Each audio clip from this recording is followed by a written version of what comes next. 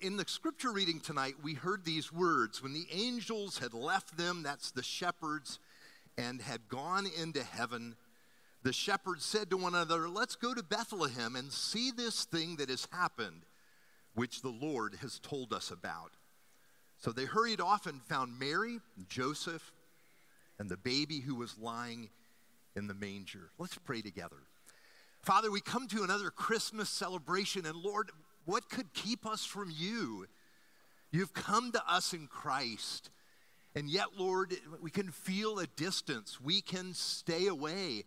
We can feel that somehow you wouldn't receive us when you've come to us in human flesh. And so I pray tonight, Lord, we might understand why Jesus came, and Lord, how Christmas and the coming of Jesus has changed our world. Reveal yourself to us, Lord. We need to see your glory. We need to know who you are. And Father, invite us to come to you once again tonight as we see Jesus. And we pray together in his name, amen. Now you just think about tonight and the coming of God into the world. Really? Come on, a baby, just a tiny little baby? This is God's way of changing our world?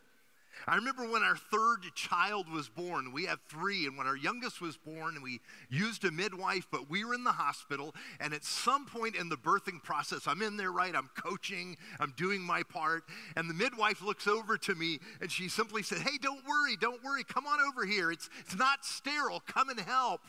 And she wanted me to finish that moment of delivering our baby, and I did. And afterwards, I mean, this is an amazing experience, right? You become aware of, it had been over 5.5 years since the child before had been born, and wow, these babies are tiny. Look at, this is our son, Nathan. You can see him a couple of days after that. Now this year, we've been at Granada studying the geography of grace. That is the places associated with the birth of Jesus, so that we could understand what God is doing in sending his son into our world. Jerusalem and Bethlehem, Nazareth, and even Egypt. And tonight, we are invited to go with the shepherds to see the manger where Jesus is. And we find ourselves being called to do what Mary did when Jesus was born. Did you hear those words? "But Mary treasured up all these things and pondered them in her heart." What is God doing? What is happening in this moment? That's what I want to do with you. Ponder and treasure these moments that we might take Jesus into our lives. Now, it amazes me that when God sent his son into the world, the shepherds, they weren't invited to the throne room of a mighty king. They were directed to a peasant couple actually in a stable, and when they find Jesus, he's lying in a feeding trough used for animals. And you say, well, why did God choose to enter our world in this way? Well, first, I think all of his purpose is to invite us in to himself. You see, God has an immense problem in relating to us, and it's really his immensity. It's his power. God fills the vast universe. Listen to the prophet Isaiah. He said this, "See, the sovereign Lord comes with power, and he rules with a mighty arm. Surely the nations, they're like a drop in a bucket to him. They are regarded as dust on the scales." And so this is Almighty God. This is who he is. How dare we approach him? I remember years ago reading that when Richard Nixon was in the White House, I remember he was elected to office when I was in elementary school. But I remember when I heard when he was in office, if somebody in the White House started to criticize him and he heard about this, you know what he did? He invited them to come and visit him in the Oval Office. And by the way, this is the seat of the location of the greatest power, at least earthly power, right, in our world. And what would happen, it was said, that person who was criticizing, as soon as they came in and saw him, they would fall silent. The criticism would drift away and be gone. You see, it's power, but that's not God's power. You see, God does actually the opposite of this. God reveals his power in weakness. And it is true, he holds all power in himself, but this is the way God works. I love this scene. When God meets the prophet Elijah, and Elijah's depressed and discouraged, this is what we're told. Then a great and powerful wind tore the mountains apart and shattered the rocks before the Lord. But the Lord was not in the wind. And after the wind, there was an earthquake. But the Lord was not in the earthquake. And after the earthquake came a fire. But the Lord was not in the fire. And after the fire came a gentle whisper, a still small voice. Why did God do this? Because you see, he was drawing near to Elijah, and he's drawing near to us. He wants us to learn the nature of his love. He wants us to know him. And this is why Jesus came, to reveal the Father to us. You see, in Jesus, we learn the compassion of God. We learn the love of our Heavenly Father. We learn how patient he is with us. Recently, I was in the fellowship hall here at Granada. It was during one of those World Cup matches, and a few people would gather over there, just break away from work to watch one of the afternoon matches. And as I go into the fellowship hall, Evelio Vilches, who is our family ministry pastor, was walking through the fellowship hall, and he was holding his daughter. She's about 1 year old. Her name is Sienna Grace. And as she walked in the door, like my heart almost fell out of my chest, right? You know why? She just reached out her arms to me. And it was saying to me, would you hold me? Would you take me in your arms? And I mean, how could I say no? Of course I took her into my arms. You'll see me holding her. And the reality is, this is what God is doing in Jesus. He's saying in him, it's safe to come to me. In him, you're invited into my presence. In him, you can see that I've always wanted fellowship with you. He is reaching out to us. You see, he's not intimidating us from on high. He's doing exactly the opposite. And at Christmas, we realize this: the God that we've always felt like we would have to look up into the heavens to see, we look down and we see the face of a child. It's the Son of God. It's Jesus. And this is what Jesus actually teaches about himself. This is what he says: come to me, all you who are weary and burdened, and I will give you rest.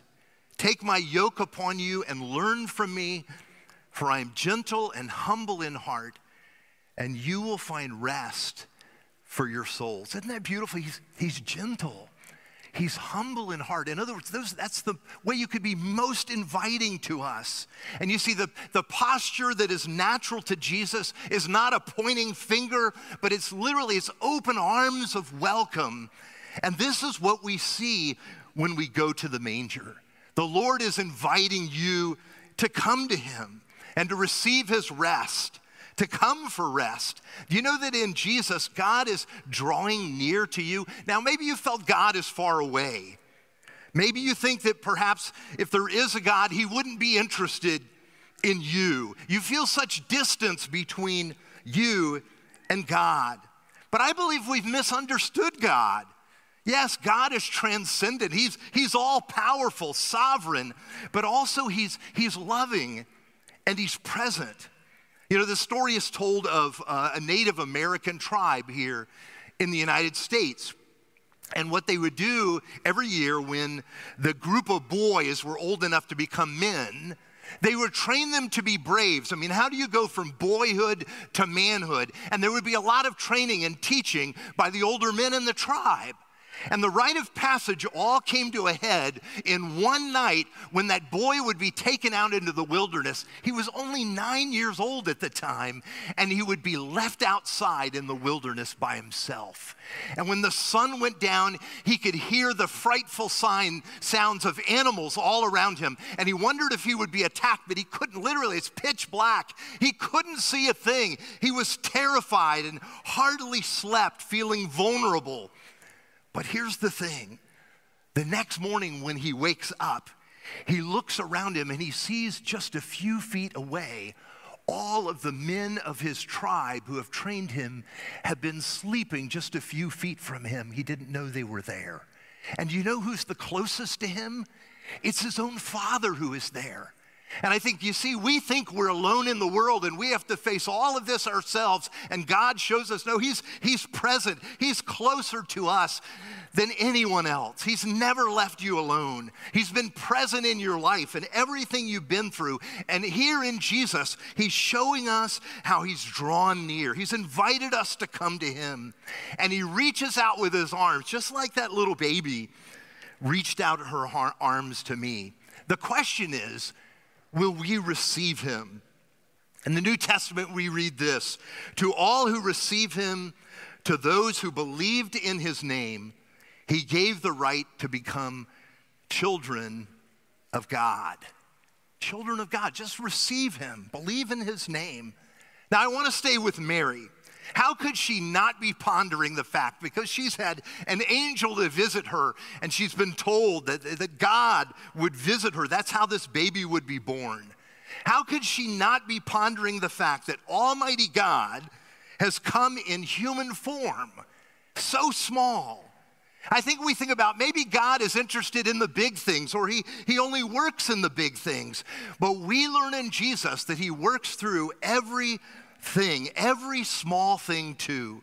We might look at the manger, one tiny baby from among the poor in a downtrodden country at a dark time in their history. And it's like, well, how could one person make any kind of difference in the world? We feel that ourselves. How could that happen?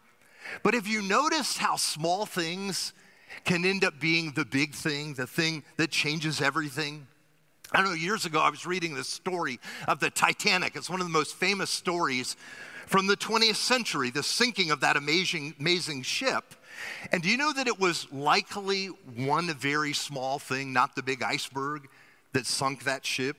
This guy, Frederick Fleet, at the time when the ship hit the iceberg, was up in the crow's nest and he was the lookout. And one of the things you may not realize about him, however, is that the iceberg struck that ship, and by the way, you'll see a picture of it taken the next day. This is the iceberg the ship hit.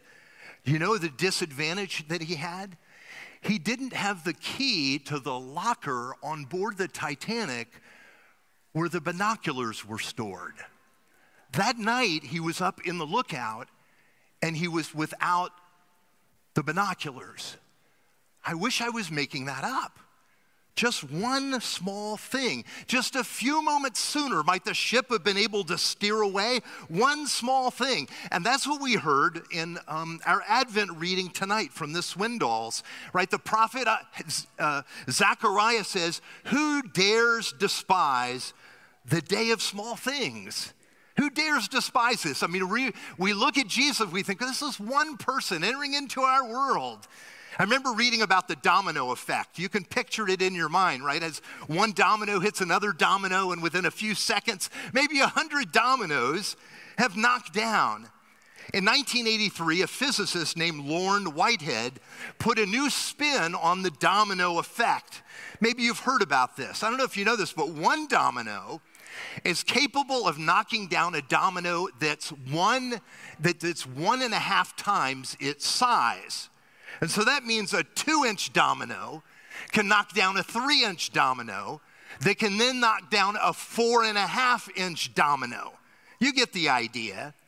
But you know, by the time you would reach the 18th domino, it would be large enough to knock over the Leaning Tower of Pisa. Just 18 of them. The 23rd domino will knock down the Eiffel Tower. And the 31st domino is big enough to knock down Mount Everest. Do you see how things can begin with a very small thing? You see, one tiny baby brings just a few disciples along with him into fellowship with God. Jesus has only a few more followers when he rose from the dead, a little over 100. In the year 100 AD, there were only about 25,000 followers of Jesus in the world. But within 200 years, there were over 20 million followers. One domino, right? One small thing, Jesus coming into the world. And today, there are over 1 billion followers of Jesus on earth. And this is the way God's grace has grown in our world. This is God's way of changing the world. And what I didn't tell you is this: God made you one of those dominoes. You're a part of that work of sharing the gospel in Christ. You may feel insignificant in the world, but God is also at work in you to expand the reach of his love. So do not despise the day of small things. And finally, what I see when I look at the manger is I not only see how God uses small things, but I also see God's grace. Here's the announcement of the heavenly host to the shepherds that night. Glory to God in the highest, and on earth peace to those on whom his favor rests. Yes, God's favor, it's the same, it's grace, it's gift love. We don't achieve this. We can only receive it by faith. You know, God didn't have to enter into our world to put on human flesh. This itself was immense sacrifice for the God of the universe to make himself vulnerable. The one who created all things needed to have everything done for him. You know that the first night when Jesus was born, he couldn't even lift up his own head. God placed his son into the hands, as we've said, of a poor peasant couple. And why did God do this? Because he loves humankind. He loves you. God did this to bring peace. I know years ago I read the story of this couple. That's Don and Carol Richardson. And they were called to be missionaries to New Guinea. And when they went there, they went among a very difficult people called the Sawi people. And among these people, they were super treacherous. They regularly would organize raids to villages near them and kill others that lived around them. And when Don shared the gospel, he shared the story about Jesus, when he got to the place of Judas betraying Jesus, they thought Judas was the hero of the story. They thought he was the one they were to emulate because this was their lives. And as the killing continued, Don told the people, he said, if this is the way you're going to live, I can't live here with my family. He told them he would leave. And the day after he did this, he woke up to find them in the midst of a very strange ceremony, something super unusual. The leader of their village took his only child, his son, and against the protests of his wife, who at one point reached out and grabbed her son to take him back, he took his son to a neighboring village that they had been warring with. And he announced his desire for them to have peace, saying that his son would grow up in a family in this rival village where there'd been killings between them. And the leader of that village, as a result, took that boy and he called out. He said, "It is enough. I will surely plead peace between us because you've given us your son. Those who accept this child as a basis for peace come and lay hands on him." And Don watched as the members of this tribe, they all walked along and they placed their hand on this child as if to welcome him. Then the leader of that village, he went and got a child from his own village and brought him to the tribal leader that had come. And that baby was returned to the Sawi village, where everyone also placed their hands on that baby. Now let me tell you, the missionary was really worried about those kids. What were they going to do to them? But he was concerned, but they assured him they would be fine. They would grow up in that village. They would be cared for. And he had no idea of this practice among the people. And you know what they called this child in their language? They called him the peace child. The Richardsons stayed many years and they shared the message of Jesus. And they said, God too has longed to make peace with humanity. And the only way that's been possible is for him to bring his child and to give his child to a family here on earth, to be raised and to become a part of the people who are here, to make peace But in the end, that baby laid in a manger was killed. This child God sent to bring peace. Yet even there, Jesus was bringing us home to the Father so that at a time like this at Christmas, we could know because God has done this and Christ has gone to the cross, we can have peace with God. We can have fellowship with a God who made us and loves us. This is what Joseph was told about Mary's pregnancy. She will give birth to a son, and you are to give him the name Jesus because he will save his people from their sins. You see, this is how God has made peace. You know, God isn't angry with you. You know, God wants fellowship with you, like that little girl reaching out her arms to me for me to hold her. And the way has been opened for us through this peace child, Jesus, for the forgiveness of our sins. I know there's so many things in us that we feel are barriers in our lives that would keep us from God. And Jesus has taken all of those things on himself. And that's really the message of Christmas. And so what will you do with Jesus? Will you receive him? And will you find peace with God through him? Would you pray together with me? Father, thank you for the beauty of Christmas, and the music tonight, Lord, is so powerful to teach us the truths of your great love. And Father, we thank you. We thank you that you love us so much that you sent your one and only Son into our world so that anyone who believes in him will not be overcome by death, but will have life with you forever. And so, Father, I pray that you would help us to see Jesus so that we might know your invitation to come into life together with you. And Lord, we thank you that you use the small things of the world. Remind us every day that your purpose is also to work through us, to share your grace and your love with those around us. And Father, thank you that you persist with us, that even tonight you're inviting us to come to you through Jesus. And we thank you and pray together in his name. Amen.